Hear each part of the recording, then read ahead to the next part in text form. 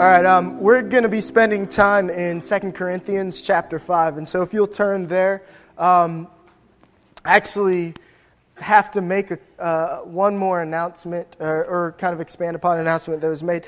This Wednesday is our time of prayer and fasting. And so just like I mentioned last week, we as a church, and we're going to talk about this morning, so it isn't completely unrelated. We as a church have been tasked to do something in this community. We've been tasked to go forth to make disciples, and a large part of that, if not the largest part of that, is devoting ourselves to prayer and to fasting. And so we are going to, as a body, do that on Wednesday. And so this Wednesday, plan on fasting with us. Plan on abstaining from eating if you can. If for some reason you're unable to do that, abstain from something else. And in that time and in that energy and effort that you would have been using for whatever it is you're fasting from, pray. Devote yourself to prayer. Pray for this body. Pray that we would be an organization, an organism at the same time that makes disciples, that multiplies. And so if you're wondering, okay, I've never really fasted before. I don't really know what goes into that. Should we all be praying the same written prayer? Should we be reading the same? How does this work? Don't worry, we got you covered. At the end of the service, as you're leaving, we'll have some deacons who have some fasting guides for you. And so there'll be a prayer guide, I believe, in there. It'll kind of give you some understanding of exactly what the focus of that day is. And so you can pray along with us. And you can be focusing on your need, our hunger for God more than our hunger and need for food or whatever else it is that you're fasting from. And so if you will join us in that, and again, mark your calendar for this Wednesday night for 6:30 so that we can join together as a body and we can end our time of fasting with corporate prayer. And so if you already turned to 2 Corinthians chapter 5, that's where we're going to be spending most of our time. We're done with the core values. We just finished that, but we're not done with the 29th chapter. And so if you recall what we've done, we've pretty much just worked through the storyline of the scriptures, the redemptive history, what God is doing in the world, what God has been doing, what He's going to do, and how He's used us, how He's called us to be a part of what He's doing, and how He's chosen to use this body, this organism, this organization called the church to fulfill His purposes on the earth, to make disciples, to prepare the way for the second coming of Christ the King. Kingdom building is what we're doing, and kingdom proclaiming. That's what we're going to talk about today. And we talked about how if the church is going to do that, then it has to be about the mission of God. And so we talked about the mission that God has given the church, which is found in Matthew chapter 28. And it's the very last thing that Jesus tells His disciples: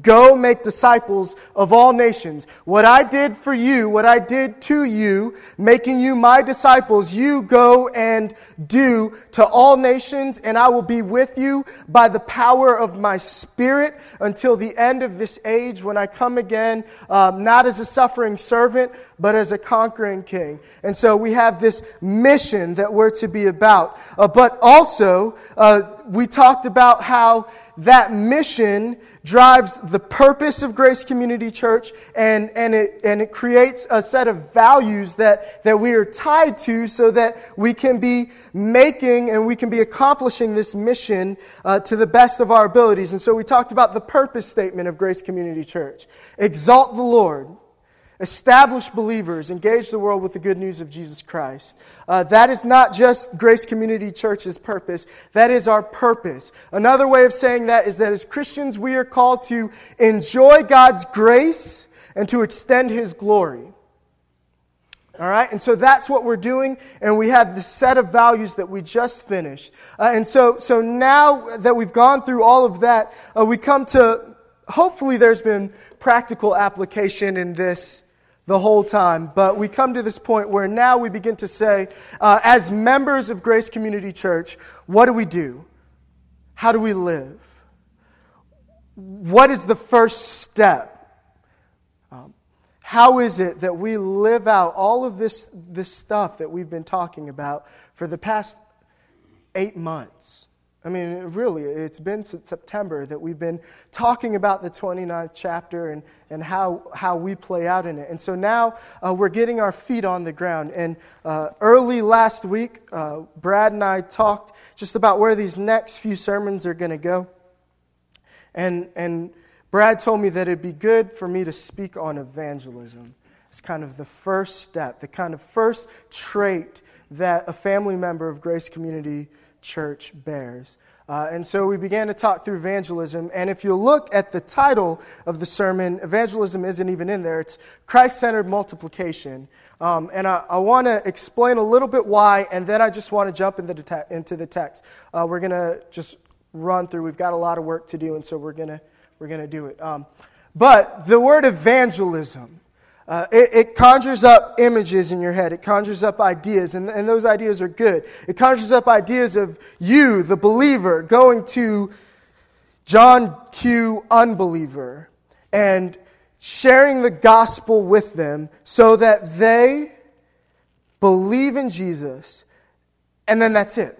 Then evangelism is over, and then we move on to discipleship. But the root word in evangelism, evangel, it comes from the Greek word evangelion. We've talked about this before. That's gospel. And so wrapped up in this idea of evangelism is just that subtle hinting at, that subtle belief that the gospel is for them and that theology is for us. The gospel is for unbelievers. And once they believe that, once you've got that, then let's move to theology and to discipleship. Right? So we're going to evangelize to them and we're going to disciple us. When the reality is the Bible doesn't make that distinction at all. There is just disciple making, and that happens as the gospel is proclaimed to unbeliever and believer alike. And so what we're going to see, I'm giving away the end here. I don't really mind that because I know I go on for a while. And so if you need to check out for a little bit, that's fine. You got the meat right here, right? That if we are to be about Christ-centered multiplication, then we have to be evangelizing ourselves daily as well as the lost. And so what we're about is multiplication.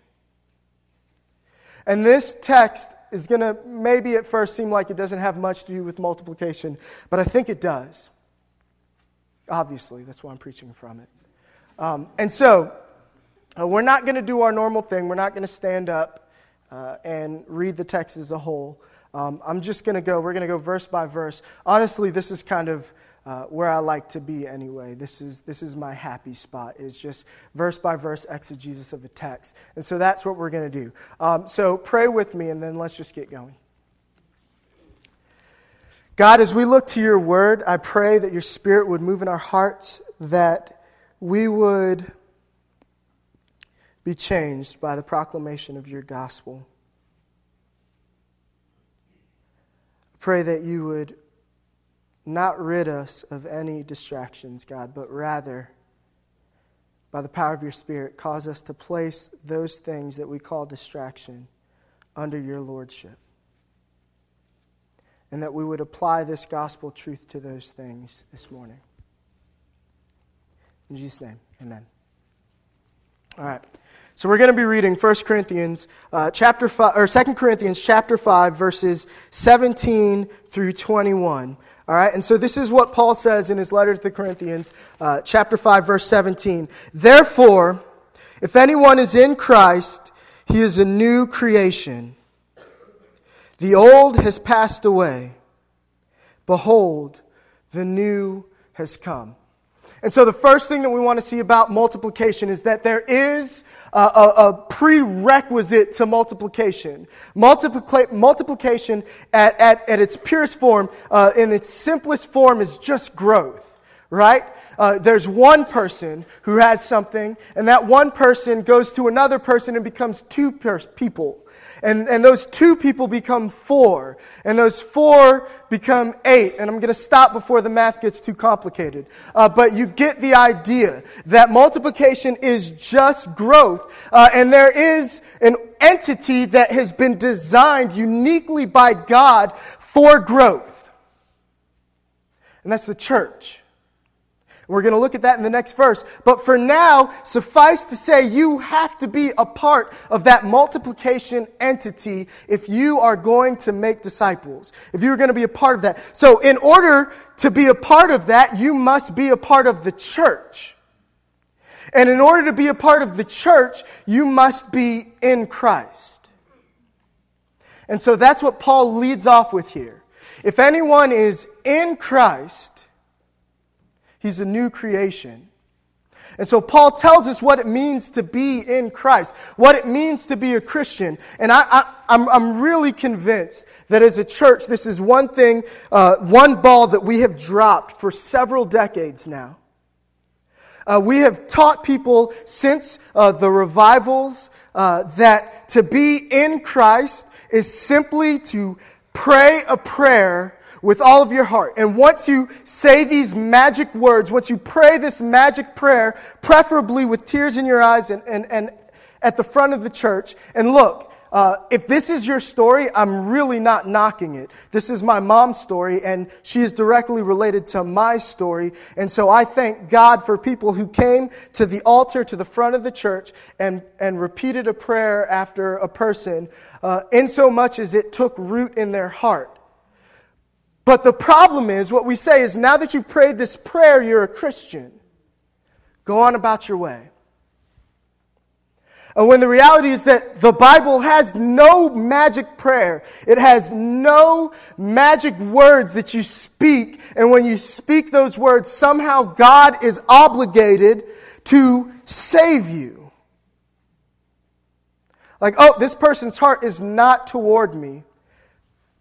But he did say the words. You know, I guess I'm tied down. Honestly, I was hit with this in Scotland. The summer after my senior year in high school, I went to Scotland on a mission trip. And there was this arts festival that happens in Edinburgh, Scotland, every year. And we did acting. We put on little one-acts that were about the life of D.L. Moody, which... I don't know what we were thinking. None of us had any acting experience, and we were there trying to impress people at an arts festival with the story of D.L. Moody. Nonetheless, we also worked in this coffee shop, and we took time to sit in this coffee shop and share the gospel with people as they came in. And there was this group of kids, these 4 kids, they couldn't have been but 3 or 4 years younger than me, so they were in high school still. They came, one of them, I remember distinctly, he had on a Marilyn Manson shirt, another guy had on a Pantera shirt. I was like, it's, even here, like, these people are quite popular and famous. And they sat down with me, and I thought, all right, here's my chance. And we talked about the gospel, we talked about America and its relationship to the gospel, and I was just on it. Like, I had every answer. Like, you should have been there, really. You would have been impressed. Every question they had, boom, answer. And I was convinced that they were beaten down by the weight of my sheer brilliance and ability to articulate the gospel. And then at the end I said, look, do you want to be a Christian? And I should also say that a part of my understanding of Christian at the time was that to be a Christian means that God spares you from hell. And that's about it. Right? Do you want to be a Christian? And they're like, yeah, okay. And so I was like, all you need to do, word for word, verbatim, all you need to do is pray this prayer that I'm about to pray. Believe it in your heart. So I went through with them. God, I admit that I'm a sinner. I believe that Jesus is the Son of God. And that He's my Savior. Come into my heart forever. Amen. Simple prayer. Many of us have heard it. Probably many of us have prayed it. And they were done. I was like, all right, kind of shook their hands. I had closed the deal, right? Write their name down. They go off. I am just beaming, right? I just led these people in the prayer of salvation. Angels are applauding in heaven. Sean. You know, like, they just, everything is good.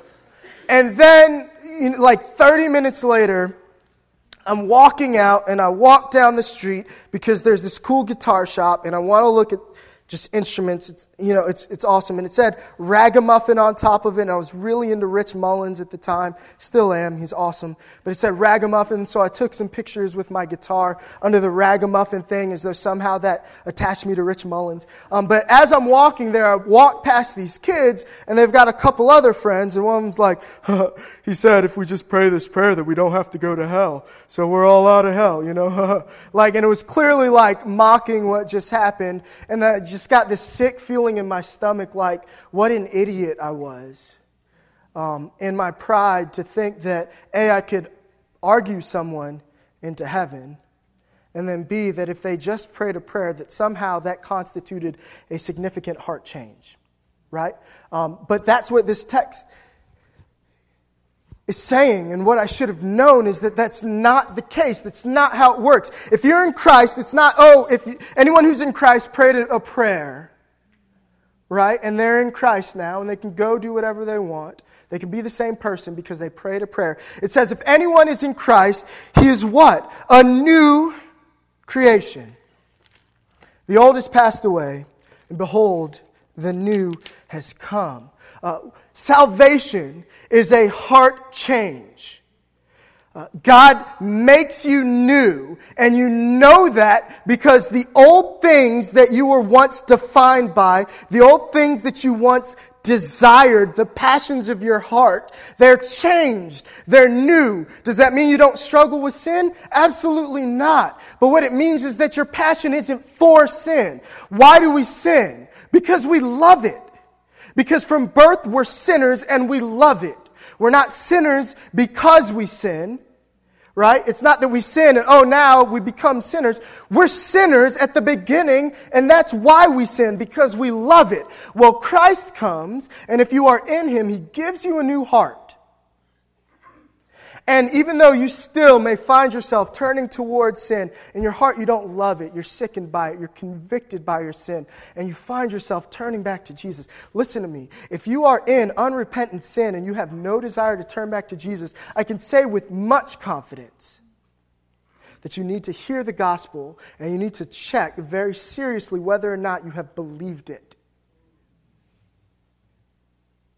Because you will not love sin. You will not love the old things because you are a new creature. This is what Jesus is talking about in John chapter 3. We all know one part of John chapter 3. It's right in the middle, John 3:16. For God so loved the world that He gave His only begotten Son, that's Jesus, that whosoever believes in Him will not perish but have everlasting life. But we forget all of the things that are around it. Where Nicodemus comes to Jesus at night, and the night represents the darkness of Nicodemus' heart. It's no coincidence that he comes in the dark, that he comes at night.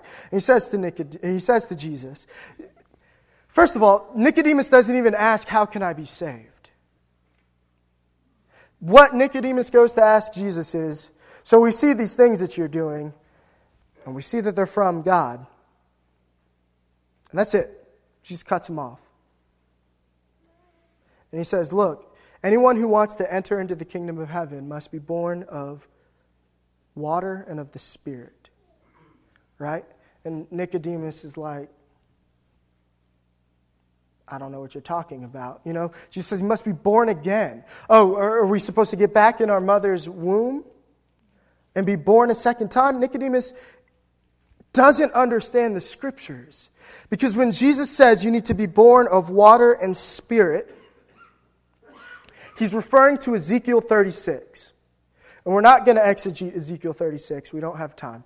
But in Ezekiel 36, we learn about the day of the Lord that's come when God is fulfilling His purposes for the earth. And what the Bible says is that He will take His people who were far away, He will bring them back home, He will wash them with water, He will fill them with His Spirit, and their hearts that were stone will become hearts of flesh. He will give them a new identity, a new location, a new heart. He will give them a new start.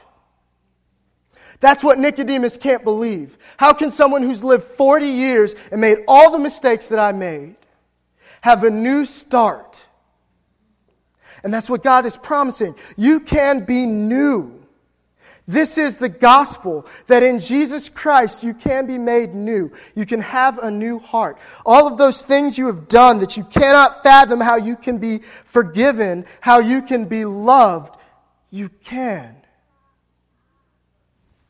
We're going to look at Colossians in a little bit. And what we'll see is that God is happy to do it. You can have a new heart. And in order to be a part of this process of multiplication, you have to be made new.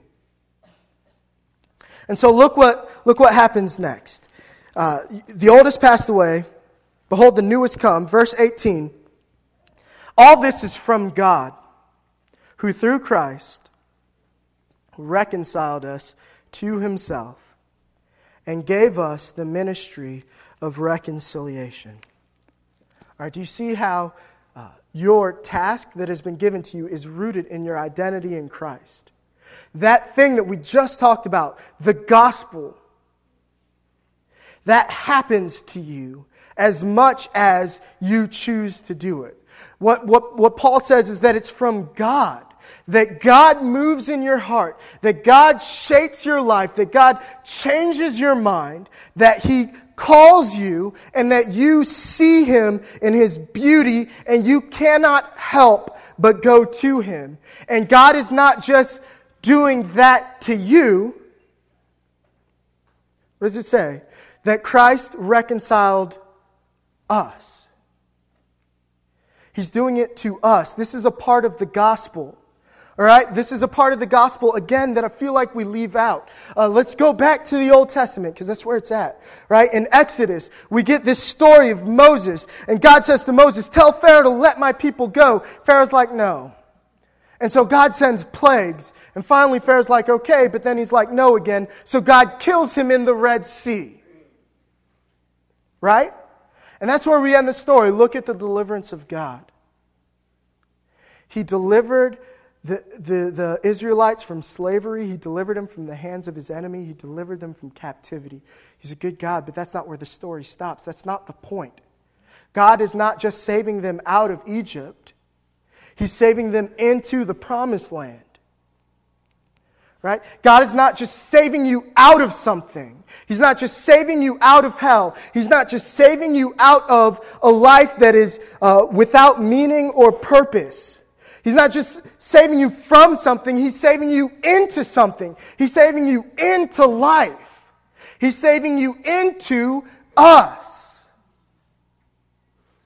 And now think about the process by which you were saved. It was multiplication, right? Somebody who believed the gospel came and took the time and had the courage, even though they didn't know what to say or how to say it or how to relate to you. And in spite of the fact that you were hostile to the gospel, or in spite of the fact that you were just annoying beyond end, they put that aside and they poured into you. And the one that was them, or in some cases, in my life, it was my mother. She was a huge influence in the gospel taking root in my life. But it was also my aunt. And my aunt went through, and I remember it was the goofiest thing. She pulled out this little map. It looked like, I don't know if you've ever played like Balderdash, but it looked like Balderdash. But it was the Romans Road, and she took me through the Romans Road, and I didn't really get it, and I kind of think that things were out of fear. But she took the time to talk to me about Jesus. And she had some issues with legalism and the gospel, but we all do. But nonetheless, she shared the gospel with me. There were two coaches that I had in high school, my baseball coach and my basketball coach, and they took time to say, look, you're a smart kid, but you're going nowhere. And the reason you're going nowhere is the choices that you're making. You're making those choices because clearly you don't know Jesus. And people in college even who came up to me, a guy named Chuck Wade was teaching a Bible study, Monday night Bible study. And he came up to me and he said, look, I think God wants to use you to teach and preach. And you're going to do it. And a part of that is to cut out this junk that you've been doing and start living like Christ. And so these four people, four became five as I was included. They multiplied that into me. And all of a sudden I was by myself an individual, and then Christ saved me using these people, and I became part of us. 4 became 5 so that I could then proclaim the gospel, and 5 might become 10 or 20, however much. It's multiplication, and God is doing it to us. We are now included. I mean, think about that. That it wasn't that my mom one day was like, this life is kind of meaningless. There must be a God, and he must have sent his only son, Jesus, in flesh, born of a virgin who died on the cross. And then rose again. And it's coming back, and if I believe in him, then I can be... it's not simple. She was just eating her Fruit Loops one morning, and it just hit her. That's not how it happened. Somebody else came to her and shared the gospel with her, and somebody shared it with them, and somebody shared it with them, and somebody shared it with them, and Paul shared it with that somebody. This process started when Jesus said to the disciples, come, follow me. And here we are. You are joining into something huge. God has reconciled us. He gave himself for us and then gave us the ministry of reconciliation. This is something that we're joined into. And what that means is that as much as we like to think about it in this way, look, your faith, it's personal. It is. If it's not personal, something's wrong. There are times when your faith, you are alone, quiet in your room. I like it dim, which I think I always just like it dim anyway. Melissa thinks I live in a cave by choice. But there are times when it's you and your word and the word and your thoughts and prayer, and you are with God, and no one else is there. And it's personal. But look, it was never meant to be private. It was never meant to be individual. It is a public faith. It's a corporate faith. God is not just saving you, he's saving us. He has not just reconciled you, he has reconciled us. And you need us. You need the church, because that is where listen, we're getting a lot of gospel here, and hopefully for some of you this is just reminding you of the gospel. And for some of you this may be the first time you've heard it. But my hope is that you will take it seriously. But look, there are 3 things that God is saving us from. And there's much more than that. But at the very least, God, Christ on the cross, God through Christ is saving us from the penalty of sin, which is death and separation from God. Right? He's saving us from the power of sin in our lives. And he will save us from the presence of sin. That's the great promise, that Christ will return, will remove the presence of sin and the curse altogether. And so you were under the penalty of sin, death, hell, separation from God. You have been justified. We use that word, justification. That's what it is, that it's just as if you'd never sinned. Your penalty is no longer before the Lord. Jesus took your place. You have been saved from the penalty. But even now, the power of sin is still present in your life. You're still living like what Paul talks about in Romans 7, that the very thing that I want to do, I don't do, and the very thing I hate is what I do. Wretched man that I am. That is our lives. We can all relate to that. God is saving you from that, and he's doing it by the power of his gospel and through community in the church. Matt Chandler, at this event we went to last week, he said that sanctification, the process of being saved from the power of sin in your life, happens when you get down in the trenches together and you are known. And some of you are going through mess right now. And what you are doing is the exact opposite of what you need to be doing. You are going through sin in your life. You're going through marital strain in your life. You are going through depression, anxiety, and doubt. And what you're doing, which is our natural tendency, is you are withdrawing from the very community that God designed to save you from what you are going through. Do you get that?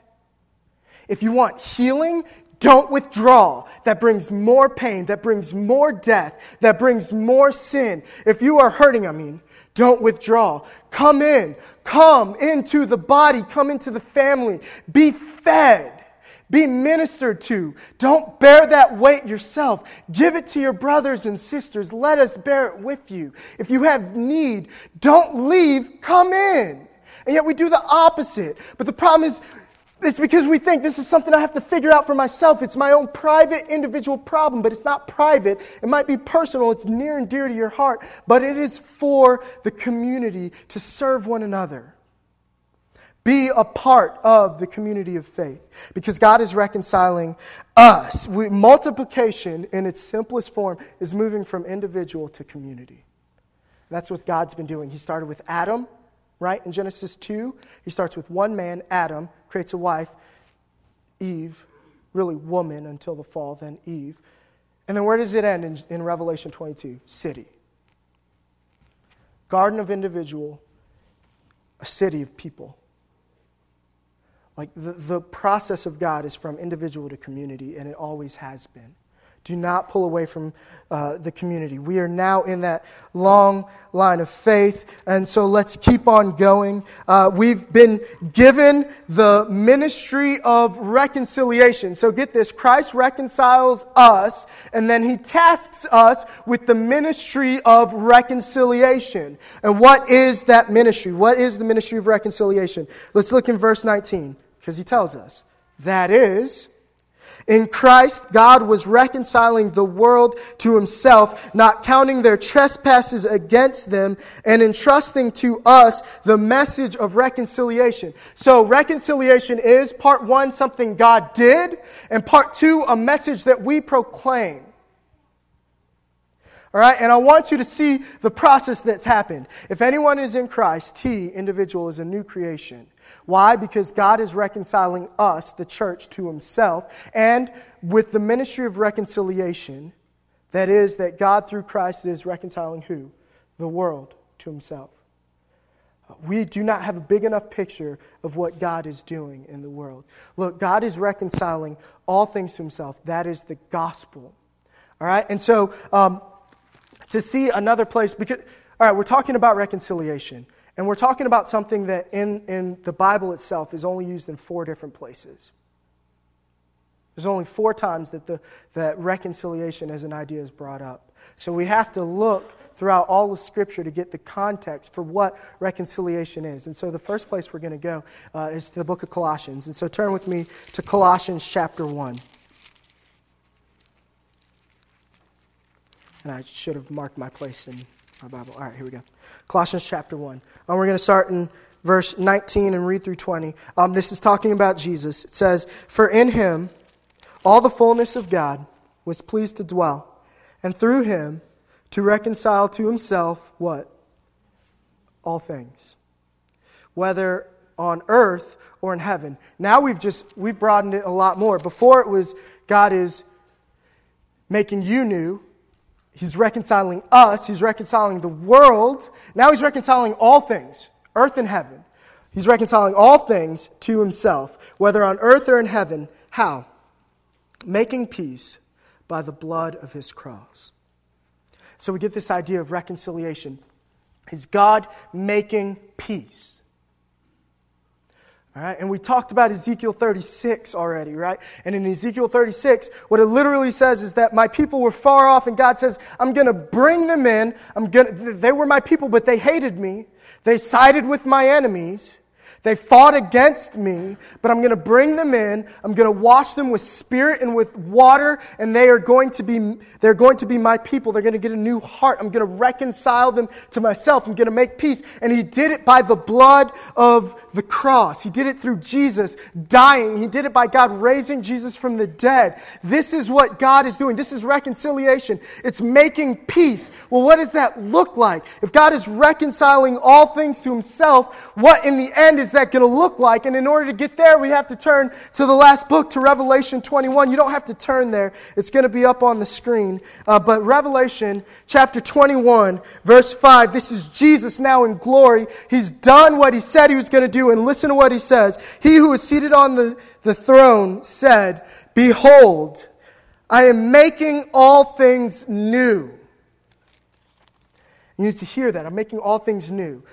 Get the wording right. He doesn't say I'm coming to make all new things. I'm making all things new. This is the end result of reconciliation. He makes peace by the blood of his cross, and the blood transforming us, making us new, renewed. And he is doing that with all things, the heavens and the earth. When at the fall, when Adam and Eve partook of the fruit and they sinned, because the universe and everything was created with them in mind, they sent shockwaves throughout the universe, throughout the cosmos. Everything was shifted off of its axis. And what God says is, I'm making it right. I'm making it new. By the blood of Jesus. This is what is happening. This is the ministry of reconciliation that we're talking about. The ministry of reconciliation that God has embarked upon is taking things that were broken, and by making peace through the blood of Jesus, he makes them new. And he's not just doing it to you. He's not just doing it to Grace Community Church. He's doing it to all things. This is huge. And look, some of you, I know because I've been there, some of you are terribly bored. Not just in church, but in life. Right? In spite of the fact that we are the most entertained culture in the history of the planet, and that we spend more on pleasure, more on entertainment than any other people have ever. Unprecedented amounts of money and time and effort, and yet and still we're bored and we're empty. Some of you are bored with church. The reason I don't come to church is because there's nothing in it for me. What am I going to do? I want to be part of something bigger, so I'll go rally with that political group, or I'll be a part of a sports team because I'm a part of something that's bigger than me. We all want it, right? It's carved into our DNA as people. We want to be a part of something big. The best movies, the movies that we are drawn to, are epics. They're huge. Because we want to live vicariously through Katniss Everdeen, and vicariously through Frodo Baggins, and vicariously through the people in The Notebook. Even love stories, right? Like, we want a love that's bigger than us, that travels some distance, even if you lost your memory or what kept you alive was a picture. I don't know. Not all of them are good, but they're all pointing to the same thing. And we go into theaters and we sit down and we pretend like we're there. And we live vicariously through that. And then we leave the theater, or we put the book down, or we turn off the TV. We go outside and we're like, well, my life sucks. I have nothing I'm not doing who am I? Like, we have these deep philosophical conversations. Who am I? What am I doing? And the problem is that you don't realize that you've been called to something greater than that. All of those stories are pointing to this big story that God is reconciling all things through Christ Jesus to himself, whether in earth or in heaven, and you have been called to the ministry of reconciliation. So what God is saying is, here's this epic story, just step on in.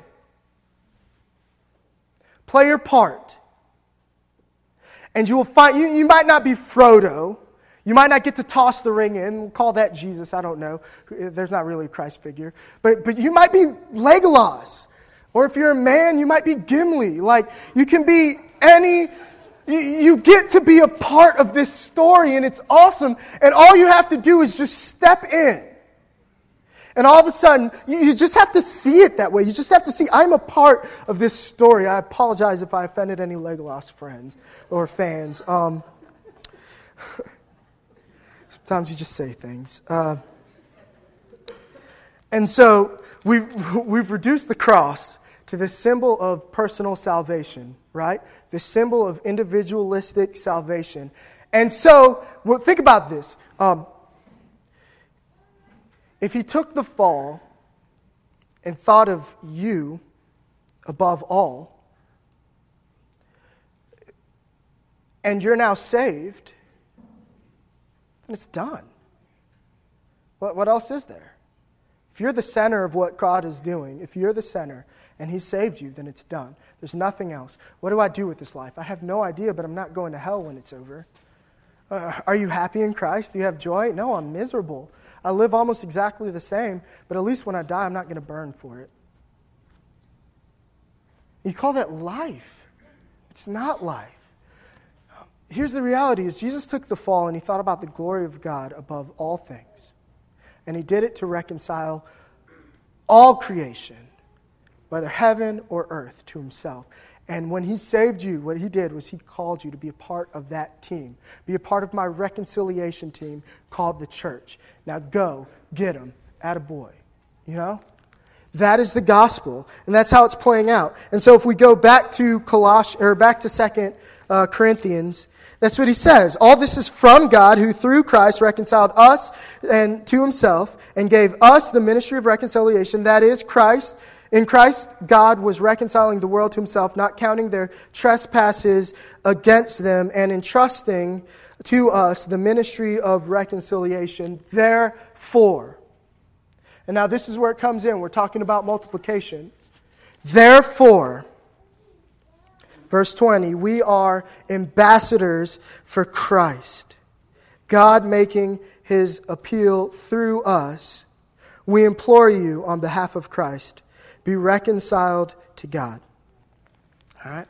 And so right now, Paul says what I hope you're hearing. I hope you're hearing this. God saved you through Christ. So now be about this message, this ministry of reconciliation. And if it can't be any more clear to you, God made you His ambassador, which means He took you and placed you in a hostile foreign land so that you could bring this message, this gospel, this good news of reconciliation through peace being made by the blood of Christ on the cross. You are ambassadors. And so in order to be an ambassador, in order to be a part of what God is doing, really there are kind of two things that Paul is saying happens. If you're an ambassador, the first thing, I'm going to take them out of order, actually. The first thing, there are two steps to it. It's evangelizing ourselves. So, because listen to what he says. He says, you're ambassadors for Christ. And then he doesn't say, I implore you, go quickly, tell the message, spread the word, create tracts. Let's strategize. Come on, let's figure out how to mobilize the units, and let's go out and let's do that. What does he say? I implore you, be reconciled to God. He preaches the gospel again to us as Christians. This is what we do every week. And if one week we don't do it, then that week we failed. No matter how well we said whatever it is we said, if at the end of the sermon you did not hear the gospel proclaimed in relation to whatever topic it is that we're talking about. If we talk about families, then it's the gospel and how the gospel changes the family unit. If we're talking about politics, or if we're talking about money or alcohol, it's the gospel and how a changed person relates to all of these different spheres of life, how the gospel shapes those things. If we haven't done that, then we have failed. And so you hear the gospel, and the hope is that you respond, that you are more and more being reconciled to God every day. You've been reconciled. You are being reconciled. One day you will be fully reconciled. And we're right here in the already but not yet part of it. Already reconciled but not yet in its fullness. And so we implore you by the power of the gospel, by the message of the gospel, be reconciled to God. And you have to remind yourself, this is why we say to read the Bible every day and to pray. right? It's not so that you'll become some theological brainiac. Oh, well, the hypostatic union of Jesus Christ. That's not the point. Look, you can read the Bible and you cannot know what justification means. Well, I won't go that far. That's it. You can read the Bible and not be able to explain how the Trinity works except that you believe it. You can't. However, you can't read the Bible if you're reading it and not see that Jesus Christ died for you and His Spirit is making you new. And so that means that some of you have to change the way you're reading the Bible.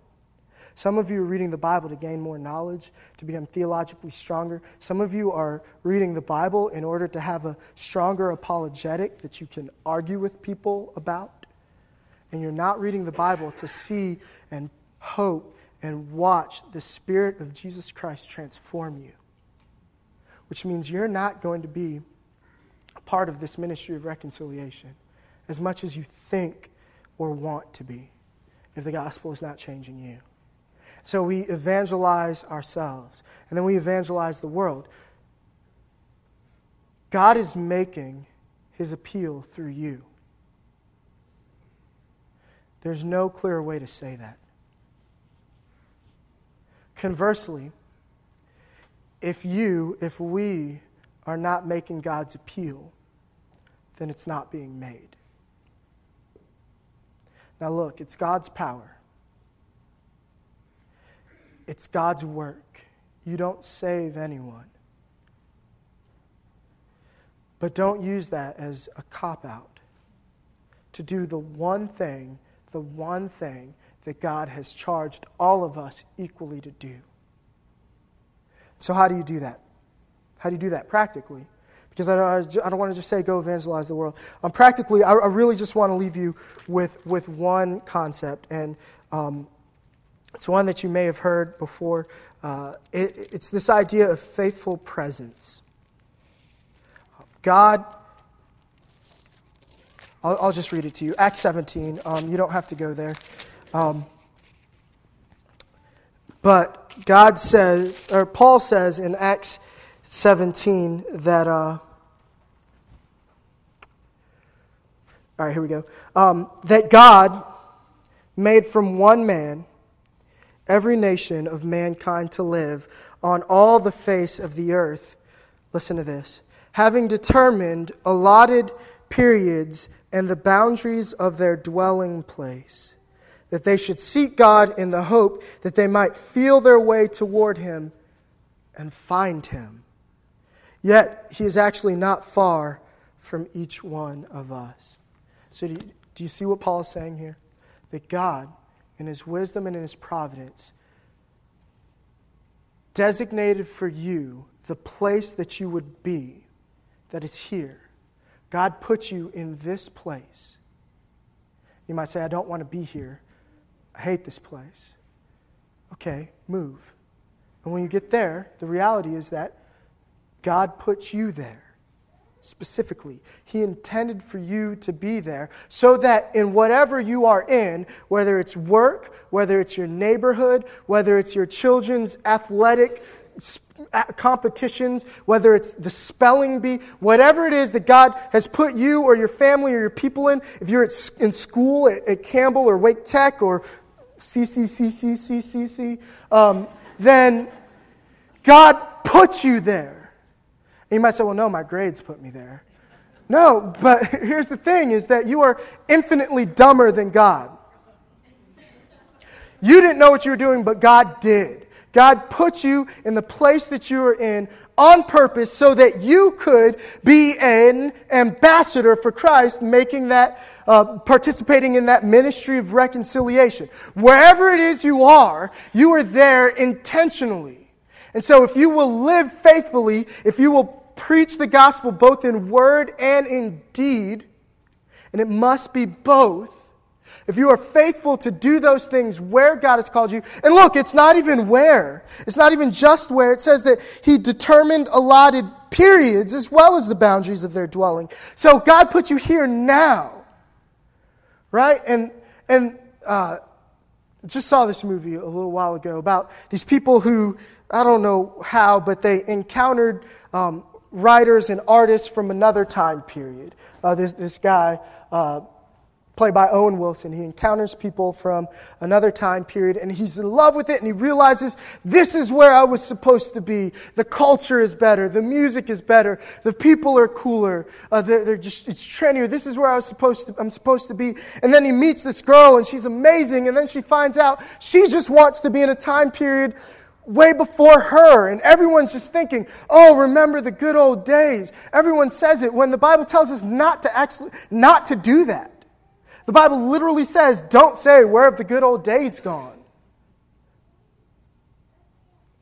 God placed you here and now in His infinite wisdom in order that you might be a messenger of reconciliation, that you might proclaim the gospel. And so in order for you to do that, you must be faithfully present. Each of you have been called to be a minister of reconciliation to different people. If you're parents, you've been called to be a minister of reconciliation to your children. And that means you must be faithfully present. You don't get to check out. Oh, it's a lot of work. Yeah, it is. But you don't get to check out. Your presence is so important. If you are a student in high school, it's difficult. If you're a student in college, it's difficult. But you're called to be faithfully present where you are. In your job, you may hate your job. You may think your boss is an idiot, and you might be right. But you're called to be faithfully present there. Compassionate, humble, forgiving, making the most of every opportunity. And here's the reality, here's the reality, is that some people just hate everything, even Christians. I mean, the reality is like, my job is just ridiculous. This town is just ridiculous. You know, I'm leaving, you quit, you get a new job, you move to a new place. After a while, you're like, man, this place is just ridiculous. It's just, I cannot stand it. You quit and you move. All right, so you've had 5 jobs in 4 different locations over 8 years, and ridiculous is still the way you describe things. What is the only common thread? Right? It's you. Right? Maybe you need to be asking the question, why is this ridiculous feeling, why is stupidity, why is lameness, whatever it may be, following me around? Maybe there's something in you attracting that. Or maybe you just need a new perspective.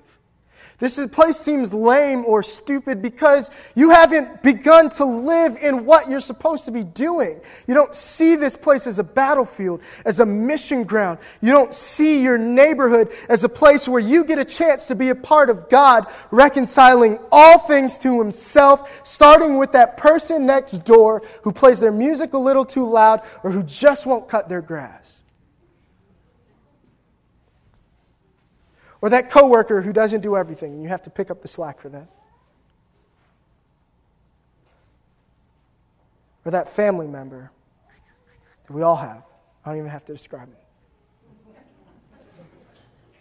God has put you here on purpose.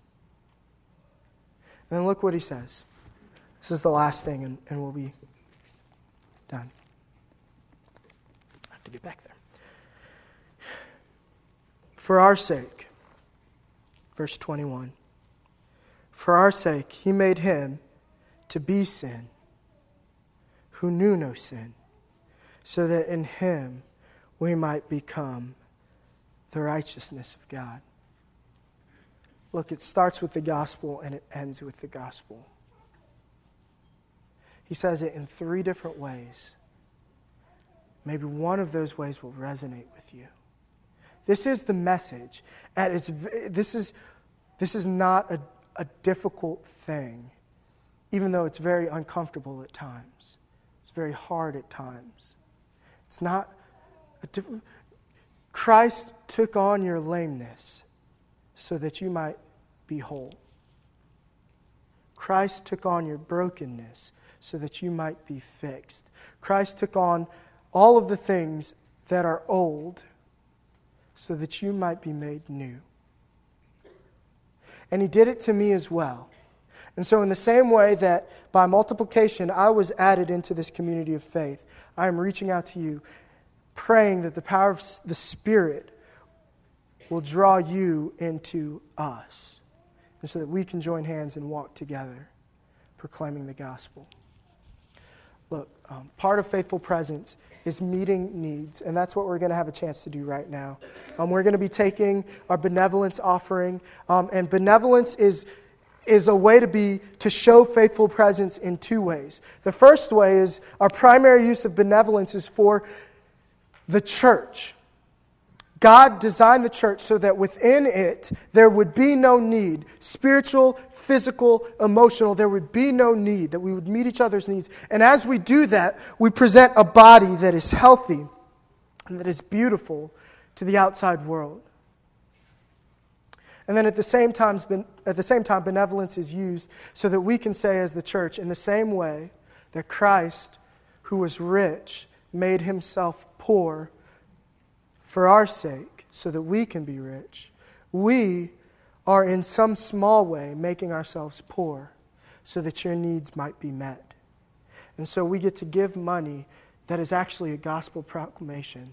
That is, look, you don't have to worry about where your food is coming from now. And there's coming a day where we won't have to worry about hunger or thirst anymore. It's faithful presence. So we can apply that now. And then as we go, we can apply it throughout the week. So here's what we're going to do. I'm going to pray. The deacons are going to come up. Give generously to this. And then we'll be done. And remember to grab those slips of paper about fasting as you leave. And look, if there are some of you who this is new to you, this gospel and this, just all of these things that we've been talking about, please don't hesitate to talk to anyone that you've seen on stage, anyone who's handing out stuff. Talk to me, please. There's information on your bulletin. There are elders' names if you don't know who they are. If you just call Jim McLaughlin, and he'll come running, and now he has to, so somebody please do it. But we'd be so happy to talk to you about Jesus and how you can be reconciled to God. So let's pray. God, thank you so much for what you have done in Christ and what you are doing in Christ. And I pray now that we as a church would be excited about this task that you've given us of multiplication, of reconciliation, God, that we would center on the gospel, we would center on Christ, and that we would preach him in all things, and that while we want to be good witnesses with our actions and with our morality, God, I pray that we would not be satisfied just to be moral people, because there are a lot of moral people whose hearts have not been made new. And so may our morality, may our generosity, may our compassion, may our kindness always be coupled with, grounded in the gospel. And as we do that, we pray that you would add to your number. In Jesus' name, amen.